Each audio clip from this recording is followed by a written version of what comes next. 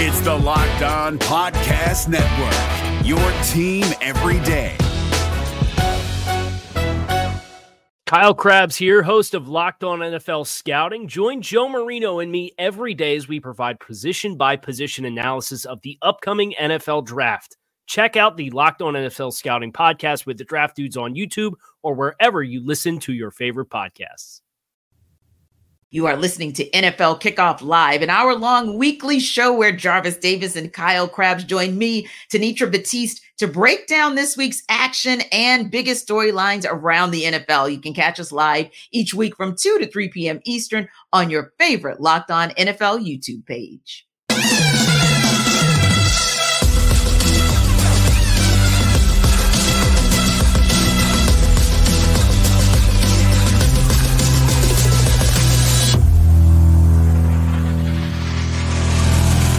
Hey, welcome into NFL Kickoff Live. It is the best hour of football talk every single Friday. We'll go around the NFL, talk about every team and every game. And of course, we'll get you local insight that you can't get anywhere else but right here on Locked On. I am your host, Tanitra Batiste, and alongside me are Jarvis Davis and Kyle Krabs. And we'll go right to Thursday night football. I don't really know what to say about that other than it was a typical Thursday night football game. It was the Chicago Bears and the Carolina Panthers. Probably don't need to say much beyond that other than to say somehow the Bears eked out the 16-13 win. And so the battle for the number one pick in the 2024 draft continues. And so that's kind of I think that's what everybody was really watching, to kind of see who positioned themselves properly for the player / QB they want to get for next year. But you guys, I mean, Kyle, when you took a look at that game, kind of what did you see in the back and forth, dare I say, between Bagent and Young and the Bears and the Panthers, and who was lesser of two evils last night? Yeah, Chicago rolling out of that game just cackling because they get the win and they have the Panthers first round pick. They keep Carolina at the one win on the season. So they say, oh, okay, nice. We'll double dip. Don't mind us. Yeah. I think the Tyson Bagent story is really cool. As a guy who was an undrafted free agent, he played Division II football, goes to the Senior Bowl, is undrafted, gets an opportunity. I think he was the fourth quarterback into camp going for Chicago. And he made some nice throws. You know, he had a really live arm in the pre-draft process when you watched him. And I think it's short week at home on Thursday Night Football is how Chicago ends up winning the game, just because it's such a short turnaround from the previous week. And somebody had to win it. Somebody had to win it. Carolina, I thought, really did themselves a disservice at the end of the game with how they approached the 2-minute offense. But that's kind of the thing with this offense with Bryce Young, is between Bryce Young and how he sees the field right now and the performance of the offensive line and the supporting cast that really can't get separation down the field. They're really limited in how they can throw the ball. And I thought you saw that manifest where the best we could scratch out in a 2-minute offense situation with timeouts was a 59-yard field goal. Yeah, I thought the same. I thought it was poor clock management by their coaching staff. And I thought you're absolutely right. It just showed the guns that Bryce Young doesn't have to be able to get it down the field. And there were moments in time, and don't get me wrong, I understand, KC, that with injuries that have plagued Bryce Young here and there, he may not have wanted to kind of stretch the field, kind of just get that yard that he needed to extend the drive. But in my mind, I thought, on the same token, if you could have gotten even 3 more yards on that particular run, 5 more yards, that thing gives your kicker a 54-yarder versus, say, a 59-yarder. And maybe we're talking about a game that goes into overtime and plays itself out a little bit differently. But Jarvis, what did you see in watching that Thursday night football game? I don't know about everybody else, but I enjoyed the Deontay Foreman revenge game. Sure, you know. But seriously though, I really think that.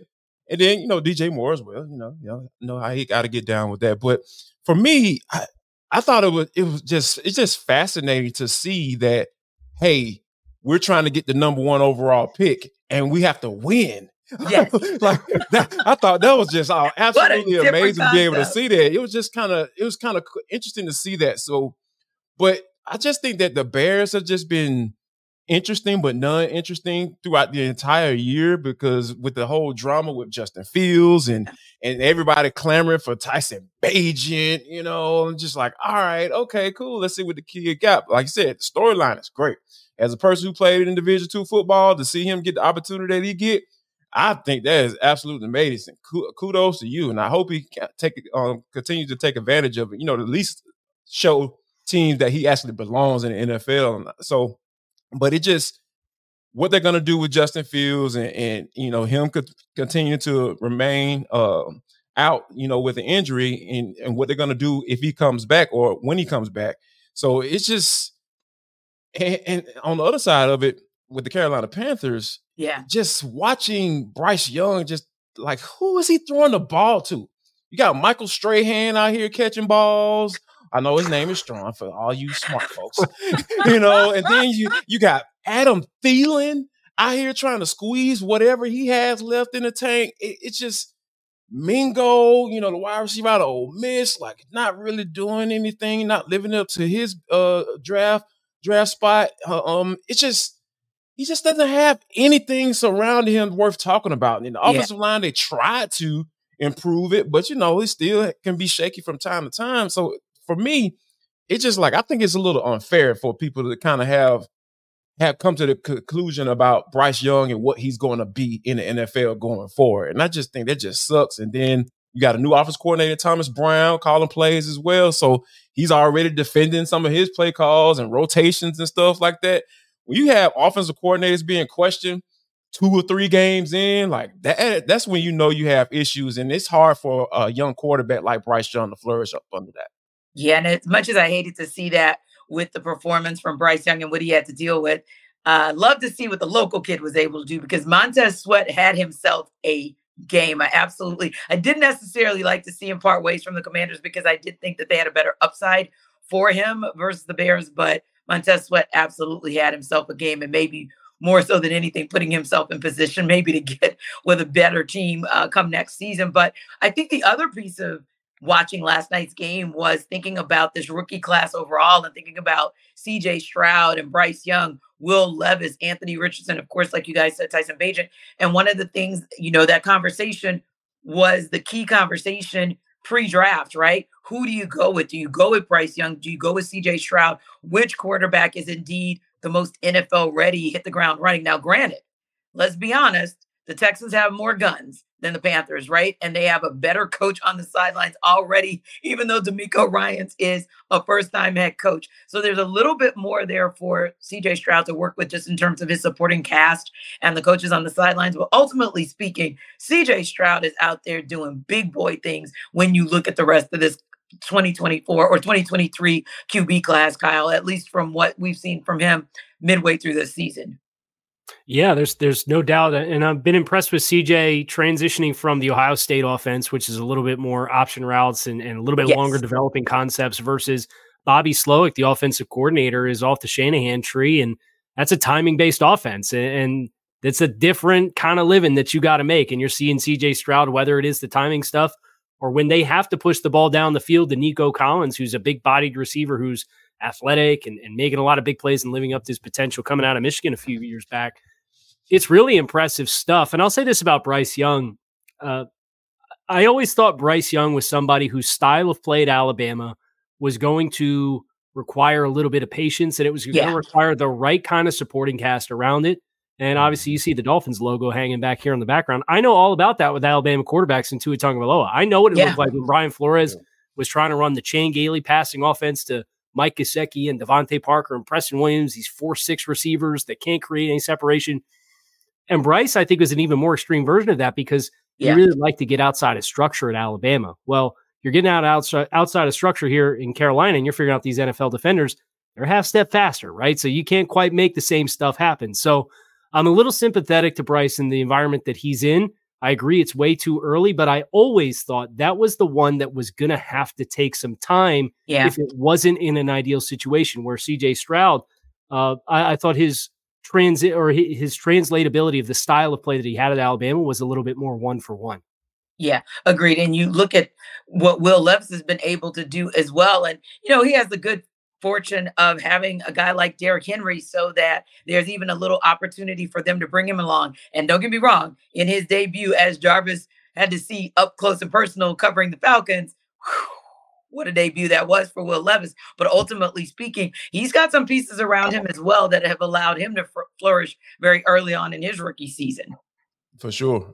When you think about guys like veterans, guys like DeAndre Hopkins, be able to throw the football to him and turn around and hand the ball off to a guy like a Derrick Henry, and a guy who's an emerging running back who I feel like should be getting more touches than Tyjae Spears. So those are the type of things that you feel like that's when you start putting together an offense. Like when you have different style backs that you can get the ball to, turn around and hand off to, and throw to. And then you got a veteran wide receiver who knows how to get open, in certain instances. So I think that when you're surrounded, and Mike Vrabel, hate it or love him, he's a good coach. He's a good head coach. I like what Mike Vrabel brings to the table. He brings stability.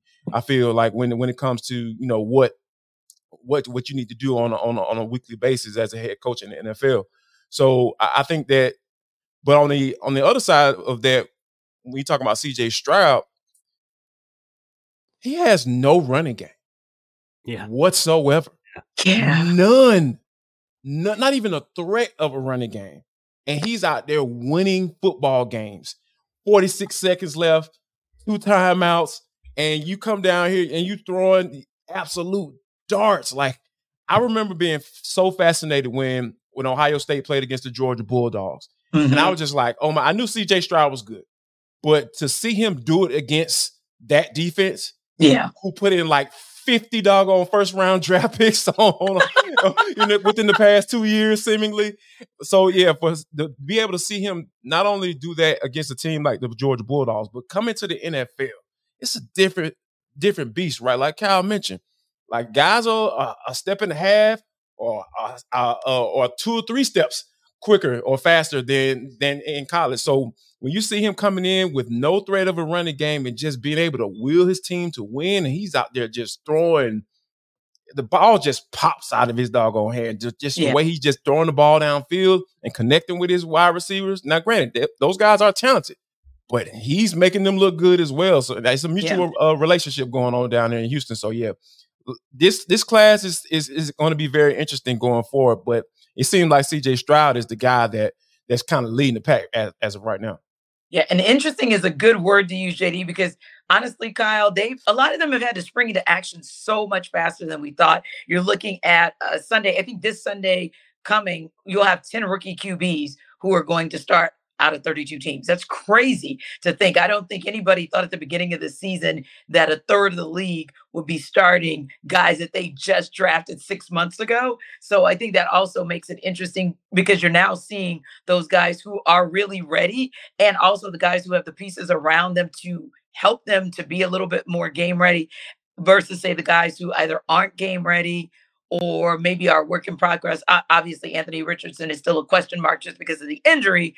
But ultimately speaking, I think it's a matter of, wow, they've had to spring into action. And now you can really see either what some of those flaws are, which ones might need a little bit of extra time, or which ones are going to need some serious help in the offseason, in free agency, or in the draft class, if you ever want them to show the potential that they really have.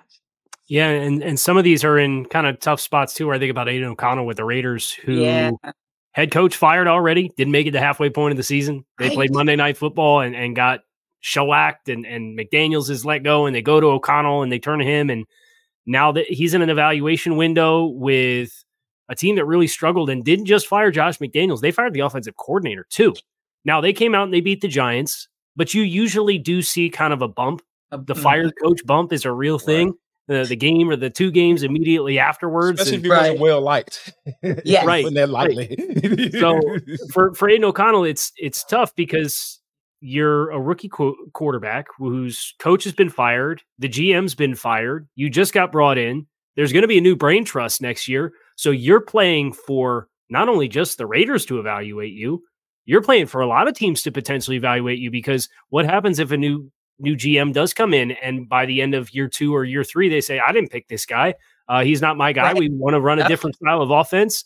So there's some really good opportunities. I think Tyson Bagent's another great example of that, who doesn't have a long-term commitment. He's a UDFA, but the tape that he's putting out is going to get him a lot of opportunities to extend his NFL career, whether it's as a starter or a backup. And, I think it's great for kind of the youth infusions for some of the quarterbacks. in the game. You kind of have seen over the last 5 years or so this exodus of all of the faces at the quarterback position from the previous generation. The Breeze, the Manning, the Brady, all those guys are now out. So getting some young guys in here and some opportunities to see who can really strike and take advantage of it. It's one of the really fun storylines in the back half of the season. Yeah, I think it's a fun storyline for the rookie class, but also an interesting and intriguing storyline, if you will, for the sophomore class, because you look at the likes of a Kenny Pickett or a Desmond Ridder, and you say to yourself, what's going to happen and how will things play out for that class as well. Now, it's almost time for us to talk about our game of the week. Of course, that's between the Texans and Bengals. But before we get there, we have a quick word from Jarvis about Prize Picks.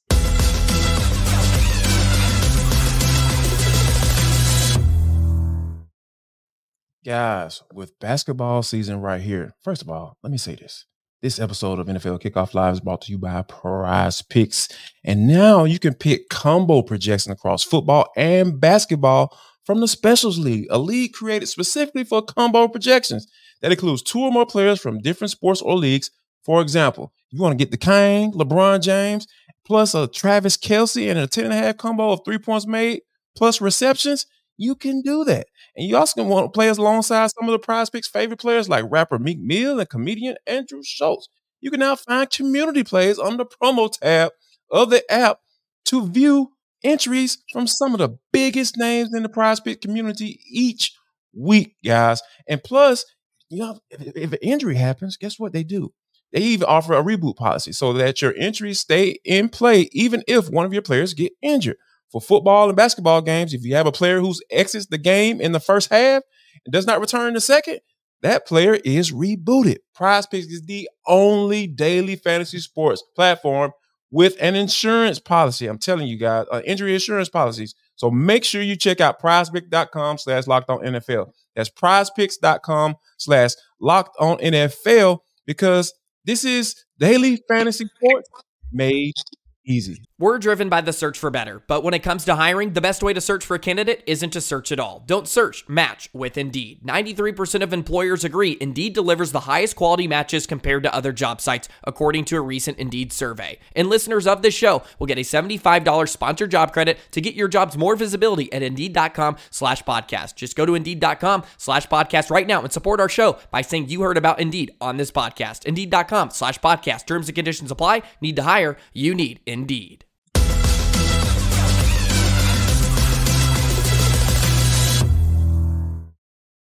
All right, guys, we talked about the Rookie of the Year candidate in C.J. Stroud. Of course, his Houston Texans will be facing off against another guy that was looking all world as a rookie in Joe Burrow. The Bengals, a team that's now on fire. So how do Cody Davis of Locked On Texans and James Rapine of Locked On Bengals see this game shaking out? Well, let's take a listen.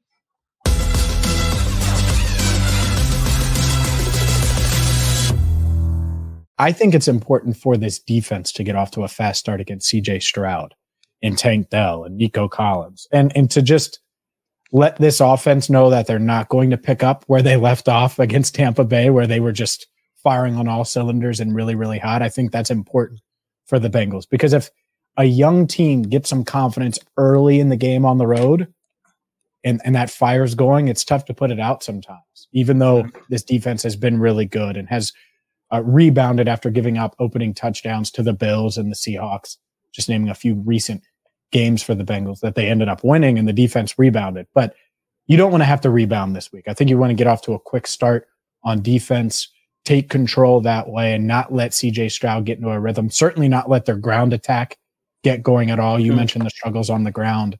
If you can do that, I like their chances at home. And I'm going to pick the Bengals. I don't know prediction-wise exactly what I'll do score-wise. I can do that on Thursday's episode of Locked On Bengals, but I'll pick the Bengals in this one. I do think that it could be a more competitive game than most thought when the schedule came out, and they were playing the schedule game. I'm excited to watch it for sure. And so the storylines, it's a bigger game. I could see the Texans winning. I'm not going to dismiss that, but I know I'll take the Bengals in this one. I could see the Texans winning too, but once again, my concerns for these injuries at key positions. I think at some point it might hamper their ability to win against one of the best teams in the AFC, one of the best teams in the league, if you're being honest. And, I'm looking at Cincinnati from afar every single week. It seems like you guys are, gaining that momentum, that steam of getting back to the level that you guys were last year. And I look at the Texans, I'm like, I think this game can definitely be a measuring stick in terms of to see how realistic the quote unquote playoff run we're all hoping that we get here in the city of Houston. But I just think maybe more so in the second half, the absences to a lot of these guys might turn in favor of Cincinnati. And James, as you mentioned, and for what I saw against the Bills, Joe Burrow is starting to get it going. Not saying CJ can't match him toe for toe, but I just think that this one might go in favor of Cincinnati. Yeah, I think that's the fun part is they have a good relationship. I know Burrow gave CJ some advice earlier in the year, or at least coming into the season. Mm-hmm. And so CJ's going to be excited for this one, going toe-to-toe with Burrow. A few years ago, Burrow was in the same position going up against different guys in the league. So that part will certainly be fun. I'm excited about this matchup.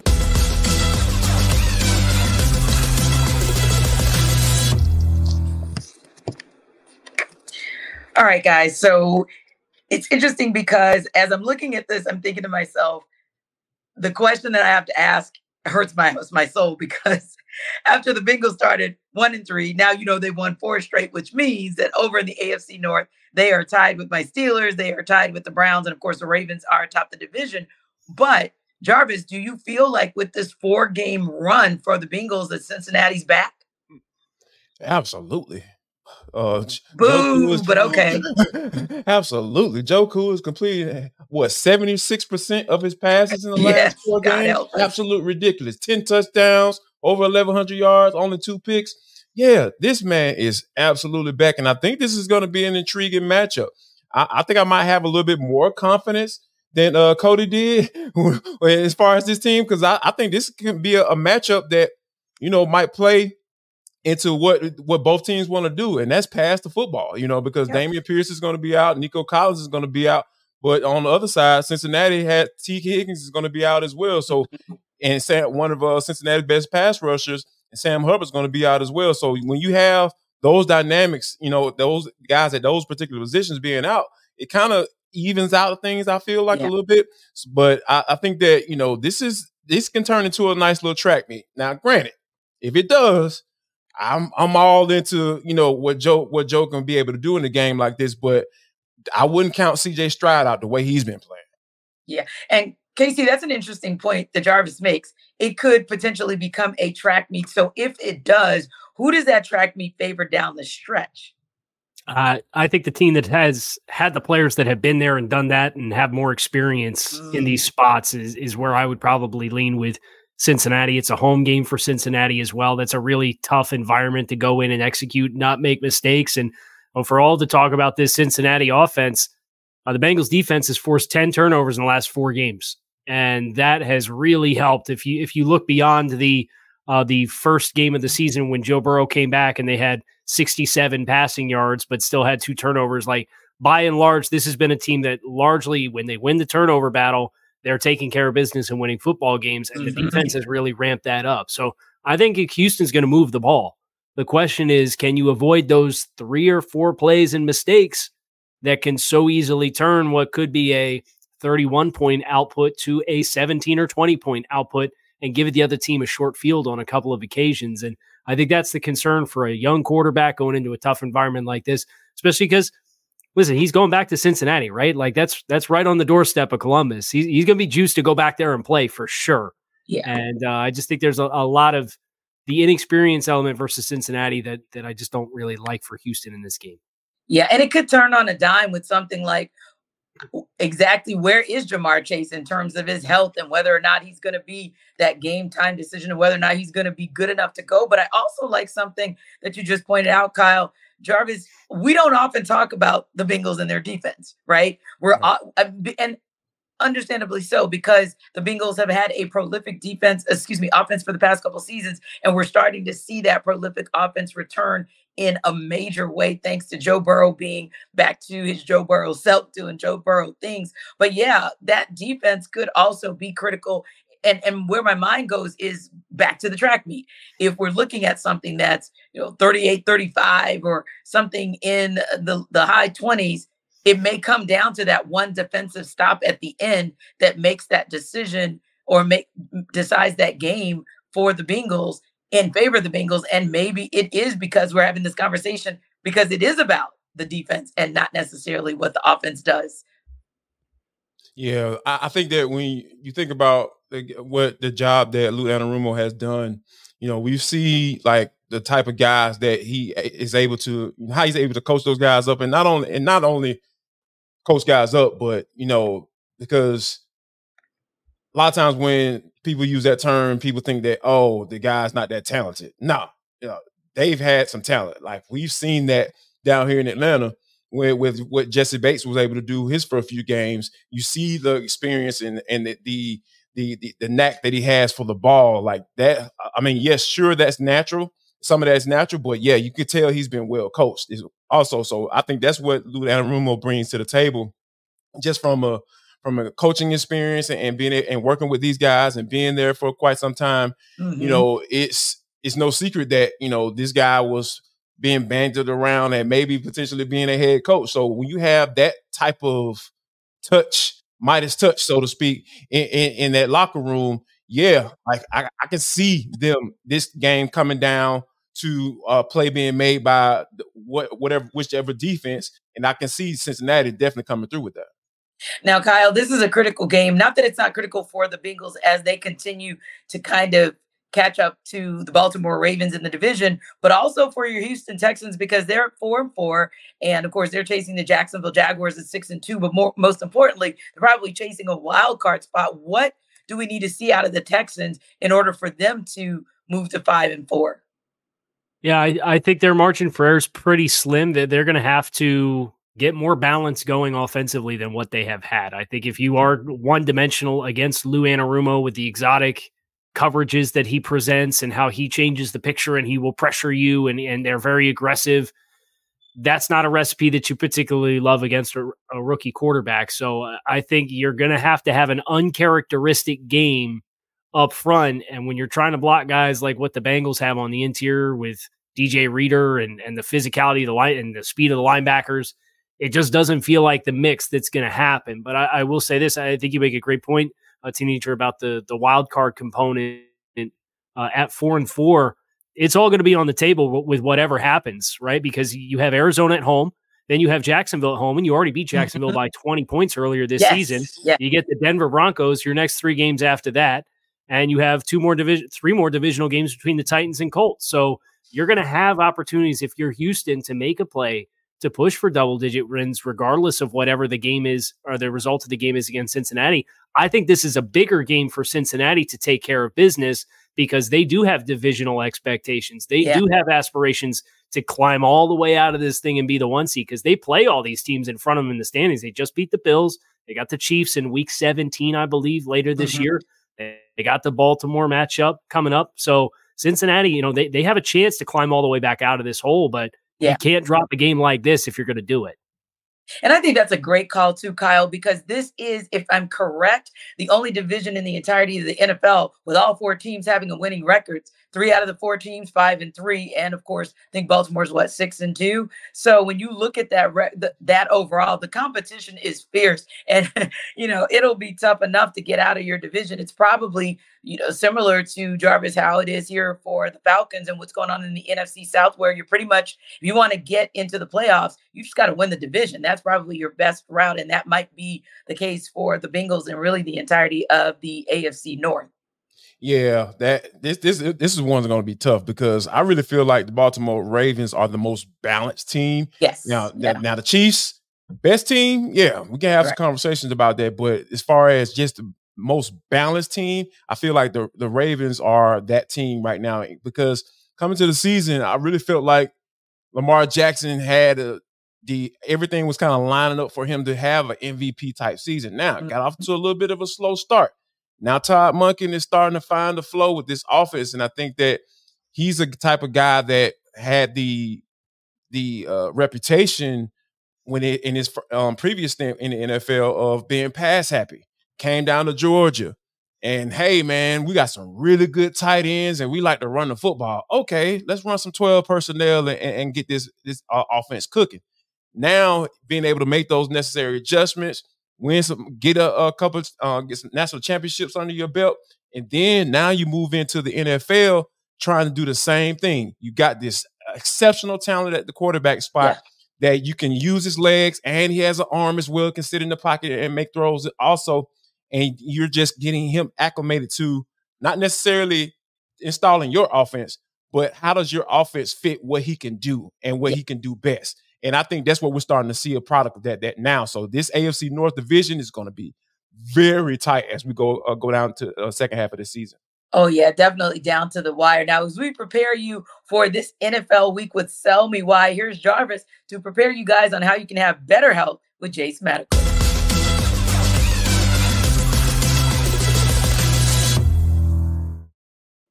Guys, this episode of the NFL Kickoff Live Show is brought to you by Jace Medical. Go to jacemedical.com right now. jacemedical.com, JASEMEDICAL.com. What is Jace Case, Jarvis? Jace Case provides 5 life-saving antibiotics for emergency use because I'm the type of person where I don't want to get caught off guard when it comes to my babies. You know, they in the middle of the night, they're sick and they're sneezing and they're trying to figure out what's going on with them. I'm telling you, Jace Case got everything right there just for you. I'm talking about life-saving antibiotics. All you got to do is get a Jace Case. To get a Jace Case is to fill out a simple online form, and in some cases, jump on a quick call with one of our board-certified physicians. No flugazing, none of that stuff. These people are real doctors. Get on ongoing care from our physicians on any treatment-related questions. So if you got questions about this particular antibiotic, what it does, what is it supposed to do, all you got to do is give us a call right now. Doctor created, doctor recommended. And plus, guys, if you go to jacemedical.com, all you got to do is drop a promo code in, Locked On, that's LOCKEDON, and you're going to get $20 off. So that's jacemedical.com. Put in the promo code Locked On, and you're going to get $20 off your purchase. Make sure you guys don't get caught off guard. TurboTax experts, make your moves count. This is David Harrison of the Locked On Commanders podcast, and this Locked On podcast is brought to you by TurboTax. No matter what moves you made last year, TurboTax experts will make sure that they count for you. Did you say no to a big wedding and elope at the county courthouse? Well, that's a move. Did you go back to school to get your degree? That is a move. Did you relocate for a fresh start? That quite literally would be a move. Or maybe you moved into a houseboat instead of a house, or you switched gears from rideshare driving to video game streaming, or maybe you just rode the stock market to the moon and back. Any of those things that you did or any other moves that you made, TurboTax experts make all your moves count, getting you every credit and every deduction you deserve, filing with 100% accuracy and getting you your max refund guaranteed. So switch to TurboTax today. Make your moves. They'll make them count. See guaranteed details at turbotax.com/guarantees. Experts only available with TurboTax Live.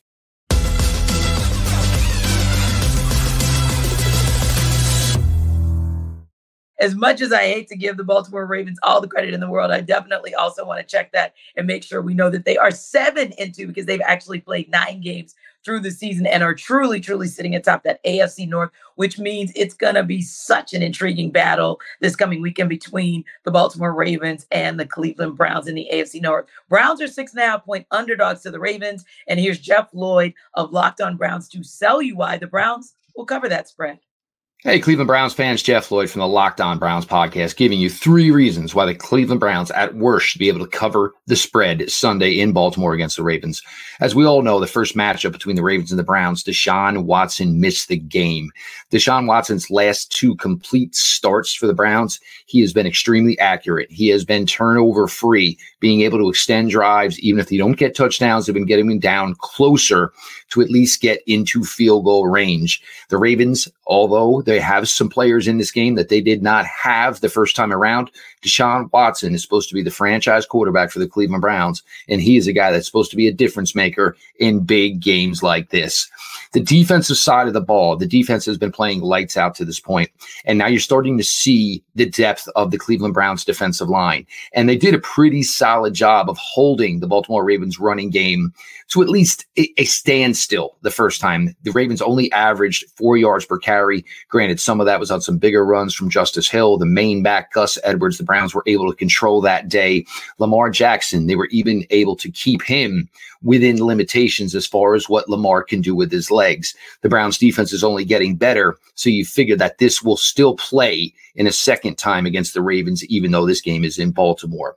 The Browns offense, Browns defense, and this is the key to having Watson back here, is understanding what the Browns have in Dustin Hopkins. Dustin Hopkins, to this point, is actually having a better season than longtime Ravens standout kicker Justin Tucker.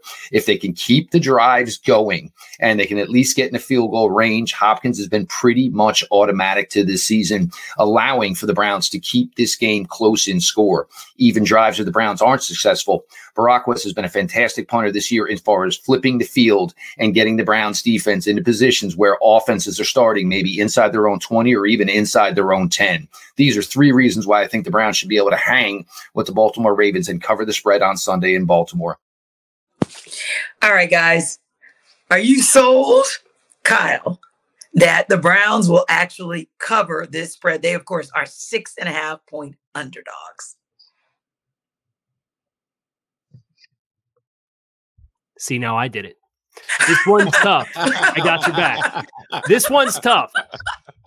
This Ravens defense is so stout. They are astronomically good as far as creating turnovers, as far as what they're able to do in the run game. They are only allowing 4.0 yards per carry. They are allowing 4.1 net yards per attempt. So teams are getting about the same amount of yardage trying to pass the ball against this defense as they are trying to run the ball against this defense, which is opportunistic in getting turnovers, whether it's Javion Clowney or Kyle Van Noy, who they picked up off the street mid-season. This pass rush group for Mike McDonald, the defensive coordinator, is killing it. So I love Cleveland's defense. But if I look at Baltimore's offense versus Cleveland's defense, I think Baltimore's offense spreads the ball around a little bit more effectively. They have more guys that can contribute at a high level versus the Browns defense or the Browns offense against the Ravens defense. You have Nick Chubb, who's out. You have both offensive tackles who are out. That is a bad mix to stay balanced offensively and to buy Deshaun Watson the kind of time that he's going to need to have success. So I'm probably fading the Browns to cover the 6.5. Yeah. And Jarvis, that's something that we've talked about in the past. Just Zay Flowers is just unbelievable with what he's able to do. Odell Beckham Jr. is still solid.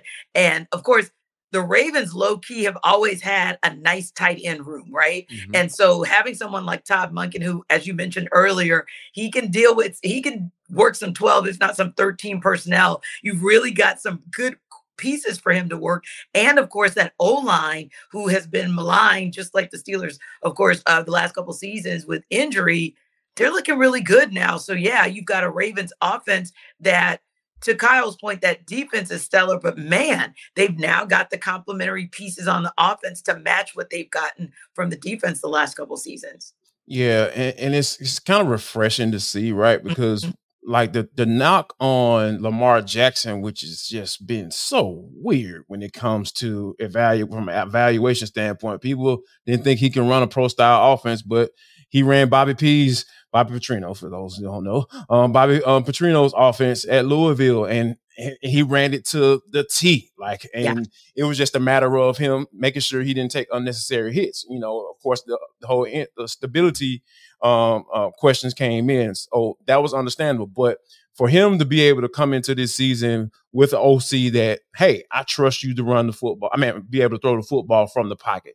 I know what you are capable of doing, and I'm also going to use your that skill set, right? That you have to take advantage of, and it's just a matter of making sure when to tap into that, you know, at what particular point of the game. So, because when you understand when to use those things, like you can just really just mess up a defense. Now, granted, Cleveland Browns just coming off giving the Arizona Cardinals a goose egg. So this is a really, really good defense. So Myles Garrett is playing on an MVP type level. I ain't talking about defensive player of the year. I'm talking about league MVP. Like I put defensive lineman up in that category. I know people always want to just talk about quarterbacks, but I put him in those type of conversations because that's the type of difference maker that he is on for that team as a whole, not just the defense. So for me, I really feel like this is another opportunity for Lamar to put his stamp on this MVP candidacy. And I think I wholeheartedly believe that he's going to do that. But on the other side, though, Cleveland, you got Deshaun Watson, like Jeff pointed out. Yeah, he's had some pretty clean games. But when you talk about missing 3 of your top offensive tackles against the sack leading defense in the NFL with 35, they got 35 sacks almost at the halfway mark, a little bit over the halfway mark.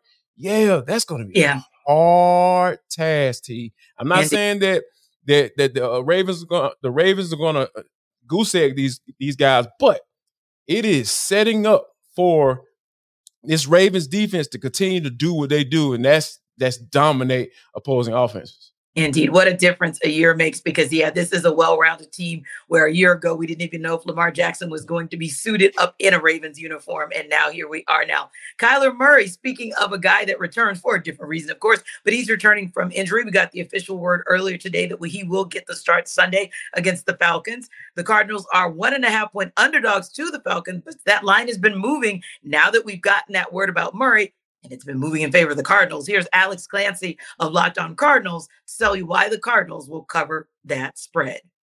Why will the Arizona Cardinals cover the 1.5-point spread on Sunday at home against the Atlanta Falcons? I'm glad you asked. I'm Alex Clancy with Locked On Cardinals. There is one name, and I think you know who it is, coming back off the PUP list after tearing his ACL from last year. Number 1 in your hearts, number 1 on his jersey, and it's Kyler Murray. All joking aside, Kyler Murray coming back and now being able to implement Drew Petzing's offense could be a recipe for a great offense for the Arizona Cardinals for years to come.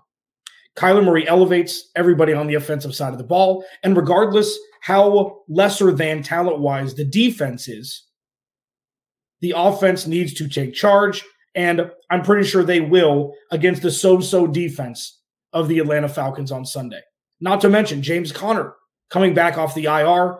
So the Cardinals have their 1-2 punch in the backfield with the run-first offense that Drew Petzing has implemented, an offense that's kept the Arizona Cardinals in games for the majority of the 2023 season with Joshua Dobbs at quarterback.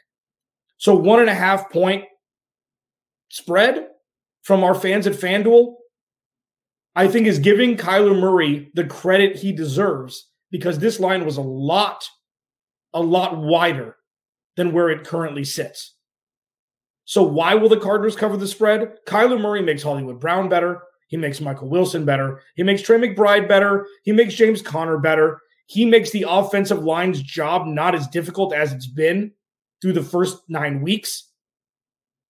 And again, while the defense isn't what it needs to be in an effort to compete from a defensive standpoint, the power and talent that Kyler Murray brings is the main reason why the Cardinals will cover the 1.5-point spread on Sunday against the Falcons.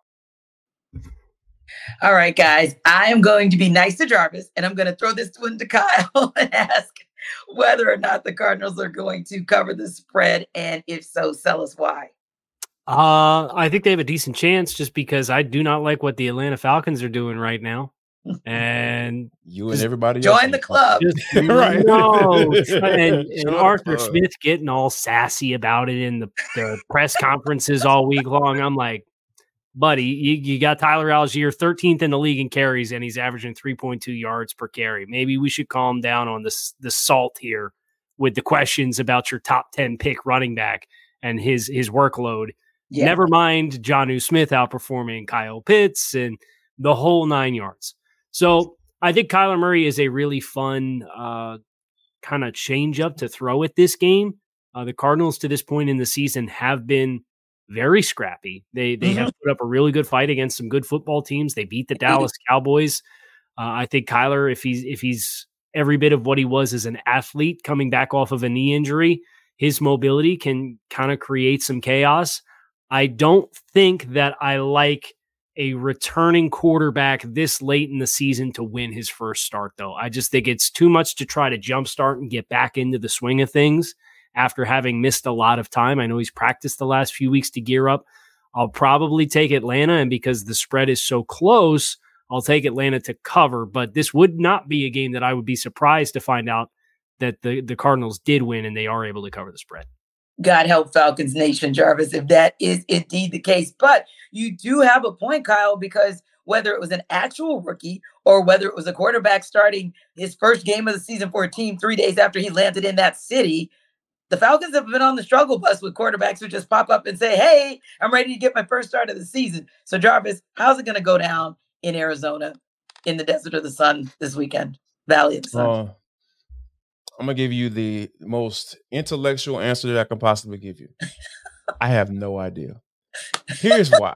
Because, like, when you think about this Falcons team, like, they went into the whole going young on offense. You draft Bijan Robinson, pass up on Jalen Carter, by the way. I'm going to take every He's going to say that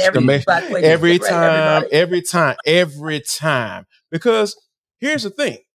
I feel like if you're in a situation where you're defending your play calling, schemes, looks, decoys, and all that stuff, and you take a guy like that, a running back in the top 10, I feel like you never really had a plan for him because in the beginning of the year, we saw flashes. Right now, we barely see it. And then when he does get an opportunity to carry the football, he's fumbling the ball. So what is really going on with this offense? Because at the end of the day, I know I advocated for Tyler Algier to get some carries, but at the end of the day, it's all about production. Kyle just pointed it out. 3.2 yards a carry. Oh, now let's go use our top 10 running back that we drafted. Oh, let's go, make sure we get our number one wide receiver that you drafted, who has been productive when he's been on the field. Right. Let's get him back into the game and get him involved. Oh yeah, the tight end the highest drafted tight end in NFL history. Yeah, let's figure out a way to get him involved. Let's figure out a way to get him downfield and not have him blocking Danielle Hunter for the tight end 2 to run a jet sweep on the goal line, on the 1 yard line. So yeah, it's really difficult to put a finger on this team because we're so deep into it. You know how it is. We cover this team day in and day out, and Arthur Smith is changing. I'm starting to see some changes, right? Like he's no longer getting sassy, Kyle. He's actually answering questions and explaining himself. And what did I mention earlier? When you have offensive coordinators explaining themselves, explaining what they were thinking in press conferences, that can never lead to a good thing. That's never a good thing. And when that person is also the head coach and people are asking whether or not he's going to give up play calling duties, that's when you know there's an issue. So, yeah, this is a game where it's a tough call. They should win. It's a tough call because of just what's been going on these past couple of weeks. Indeed. But they should win. And I wouldn't be surprised if they do. But, dog it, I would not be surprised if Arizona mess around and covers this spread. Yeah, speaking of a guy that has some explaining to do, Matt Canada always has explaining to do every single week. So speaking of that OC that makes you scratch your head, Pittsburgh Steelers are playing host to the Green Bay Packers this weekend. They're 3-point favorites, and Chris Carter of Locked On Steelers is going to sell us why the Steelers will cover their spread. I'm Chris Carter of the Locked On Steelers podcast, and the Steelers are favored 3 points by FanDuel Sportsbook in their matchup with the Green Bay Packers at Acrisure Stadium to kick off 1 p.m. Eastern Time Sunday. Now, why can the Steelers cover that? I think there's a few reasons that you have to point to if you look at how these two teams play and how the matchup favors the Steelers to exceed that 3-point number there. Now, one thing that I look at is with Jordan Love is how he's been throwing interceptions. Right now, the Packers are averaging throwing an interception in every game they've played, 8 on the year, one per game in that process. That's in the bottom 10 of the league right now. But on the flip side, the Steelers defense ranks in the top 10 in forcing interceptions this year, also averaging an interception for every game that they've played so far. That's where I see this game maybe taking a turn in the favor of the Steelers. The Steelers defense is known for getting after quarterbacks, creating pressure, even when they're not exactly hitting the quarterback or recording a sack. They've been known to change the pocket up and force the quarterback to be uncomfortable. And if you can force Jordan Love to be uncomfortable, have to make throws outside of the pocket, on the move, or out of rhythm, that's where you can get more of those mistakes, especially if the Steelers are able to get some things going on offense. Their offense hasn't been good this year, but they've been starting to get things clicked. The emergence of rookie Broderick Jones, who looks like he's going to start at right tackle in this game, has given the run game a boost. And that's where the Steelers can hurt the Packers. If their run game gets going and they can get some points early, I can see Jordan Love being the guy who throws a couple interceptions in this game that proves costly. And Kenny Pickett, known for his fourth quarter heroics, won't have to be a fourth quarter hero. He'll just have to make sure that the Steelers manage and lead their way to victory. I have the Steelers winning 24-20 in this game, which should get you that 3-point cover. Kyle, I'll ask you to take us to break with a quick one. Will the Steelers cover the spread? I think so. I think Green Bay, he mentioned Jordan Love and the turnovers that he struggled with, and then the running game for Green Bay. It's shown a little bit of signs of life, 2 of the last 3 weeks, but at the end of the day, that offensive line is hurting without Bakhtiari, and the Steelers last week got Cam Hayward back. And that exchange in personnel is not a combination that I like for Green Bay to maintain their recent success running the ball. Yeah, anytime Chris Carter's first cousin is back in the lineup, everything is good with the Pittsburgh Steelers. Now, being an NFL fan, depending on which team you root for, it can be stressful, but Jarvis can tell you how BetterHelp can help you manage that stress.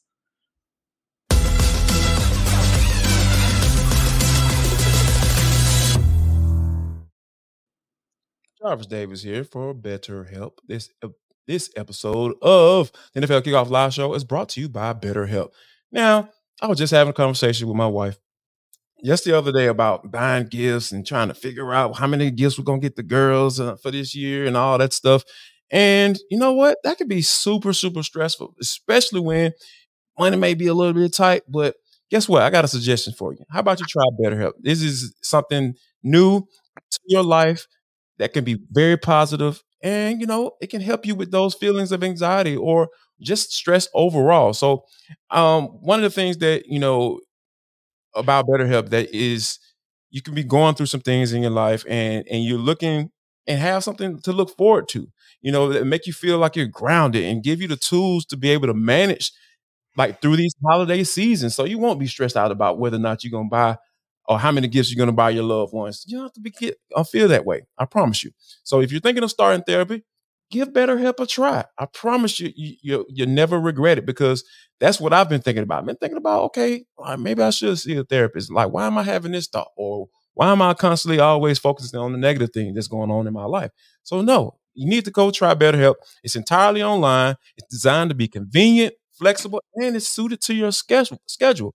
All you got to do is just fill out a brief questionnaire to get matched up with a licensed therapist. And you can switch therapists. If you don't like that one, you can switch therapists anytime for no additional charge. So find your bright spot in this holiday season with BetterHelp. TurboTax experts, make your moves count. This is David Harrison of the Locked On Commanders podcast. And this Locked On podcast is brought to you by TurboTax. No matter what moves you made last year, TurboTax experts will make sure that they count for you. Did you say no to a big wedding and elope at the county courthouse? Well, that's a move. Did you go back to school to get your degree? That is a move. Did you relocate for a fresh start? That quite literally would be a move. Or maybe you moved into a houseboat instead of a house, or you switched gears from rideshare driving to video game streaming, or maybe you just rode the stock market to the moon and back. Any of those things that you did or any other moves that you made, TurboTax experts make all your moves count, getting you every credit and every deduction you deserve, filing with 100% accuracy, and getting you your max refund guaranteed. So switch to TurboTax today. Make your moves. They'll make them count. See guaranteed details at turbotax.com/guarantees. Experts only available with TurboTax Live.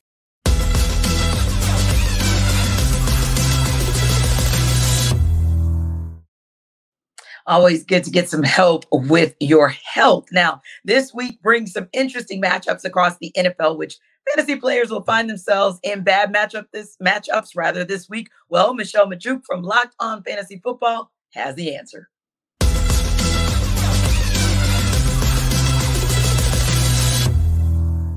There are 3 players that I'm fading heavily in fantasy due to their Week 10 matchup. First up, it's Texans rookie quarterback sensation CJ Stroud against the Cincinnati Bengals. I know, hang in with me. I know it's hard to sit him after what he did last week, but it's important to remember that Stroud, prior to last week, he wasn't doing much for fantasy, right? There was 3 straight games scoring under 15 fantasy points per game. And Stroud has also only averaged 14.6 fantasy points per game on the road this season. Plus, playing in Cincinnati is never easy for any quarterback, let alone a rookie quarterback on the road. The Bengals defense overall this year have allowed just 9 passing touchdowns all season while coming down with 11 interceptions. They have yet to allow an opponent to throw more than 2 passing touchdowns against them this year. I do not think this is going to be a very good game for CJ Stroud this week, and I want to keep him on my bench if I can. Next up is Cleveland Browns running back Kareem Hunt. He has to face the Baltimore Ravens this week. Kareem Hunt has been very, very valuable for fantasy. He has, because he gets into the end zone every week. He's scored a touchdown in each of the last 4 games. But I don't envision there being very many scoring opportunities for the Cleveland Browns in this matchup against the Ravens, who are the number 1 defense in the NFL this year in points per game allowed. So without a touchdown, Hunt is going to be a very disappointing fantasy play. Maybe he squeaks one in, but I am very hesitant on playing Hunt this week against the Baltimore Ravens. And then last up is Raiders wide receiver Davante Adams. Unfortunately, he just hasn't been doing too much, stuck on this terrible offense. He's not hit 60 receiving yards in a game since week 4, hasn't caught a touchdown since week 3, and he's playing with Aiden O'Connell. And last week with Aiden O'Connell, Davante Adams was basically a ghost. Now he has to unfortunately face the New York Jets. That's the worst way that this can go in week 10. The Jets are allowing by far the fewest fantasy points per game to wide receivers this year. It's not going to be an easy matchup for him whatsoever. And again, he's just not getting the target share that he needs to get or getting that efficiency in those good targets. So I know it's never easy to sit a guy as talented as Davante Adams, but I'm really, really expecting a very disappointing week from him on Sunday Night Football.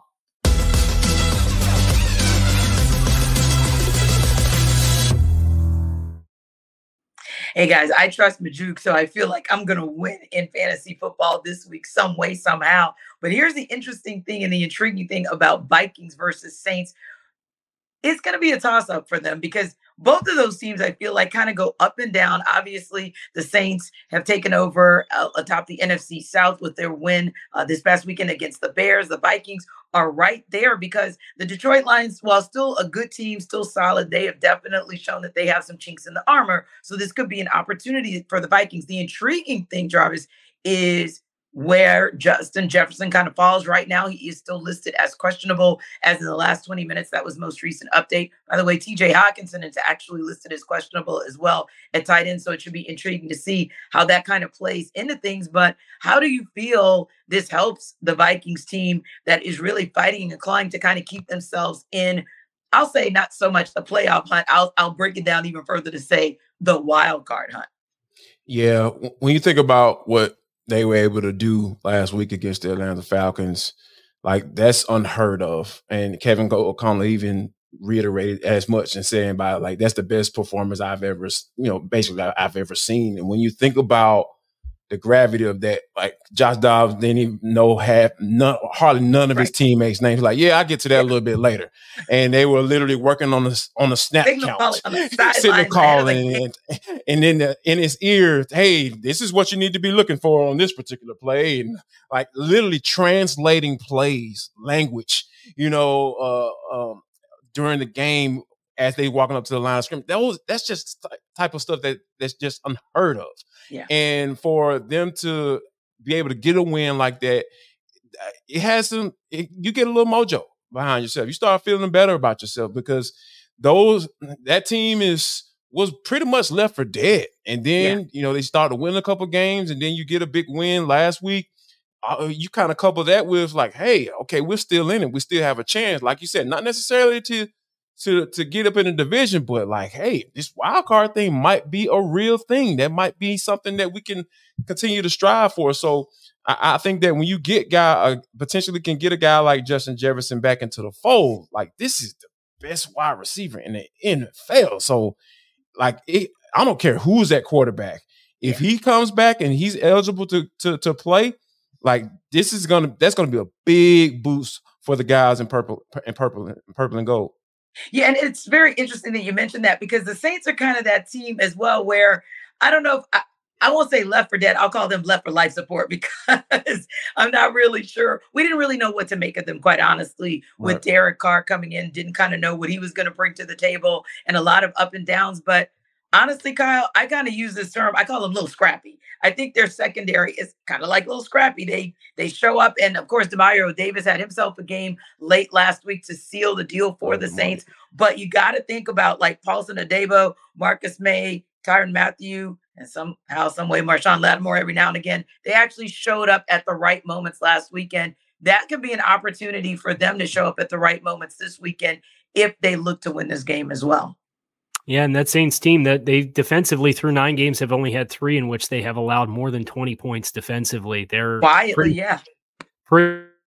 pretty impressive metrics. They forced 18 turnovers, which is second in the NFL thus far this season. From a passing game perspective, we're talking about the impact of what Justin Jefferson would do. 5.4 net yards per attempt on opposing quarterbacks passing against the Saints defense is the 5th best mark in the NFL as far as suppressing opposing passing offenses. So if you don't have Justin Jefferson, you really don't like what that math looks like. They're also one of the best defenses on third down. They're 34% on third down defensively against opposing offenses. So they get off the field if they get you into third down at a really high rate. So you need that needle mover. I don't think this is, New Orleans has been had a little bit rushing against when you run the ball against them. I don't think the Vikings really have the running game to do that. So if you are going to win this game, you're going to need big contributions from the passing game. And I don't think that happens unless you do see the return of Justin Jefferson, who's obviously still very much in limbo for this game. Indeed. We got some really great matchups coming this weekend. You got San Francisco heading to Jacksonville. You got people head scratching saying, how in the world are the 49ers the favorites heading into Jacksonville, a 6-2 team that is really showing themselves to be quite solid.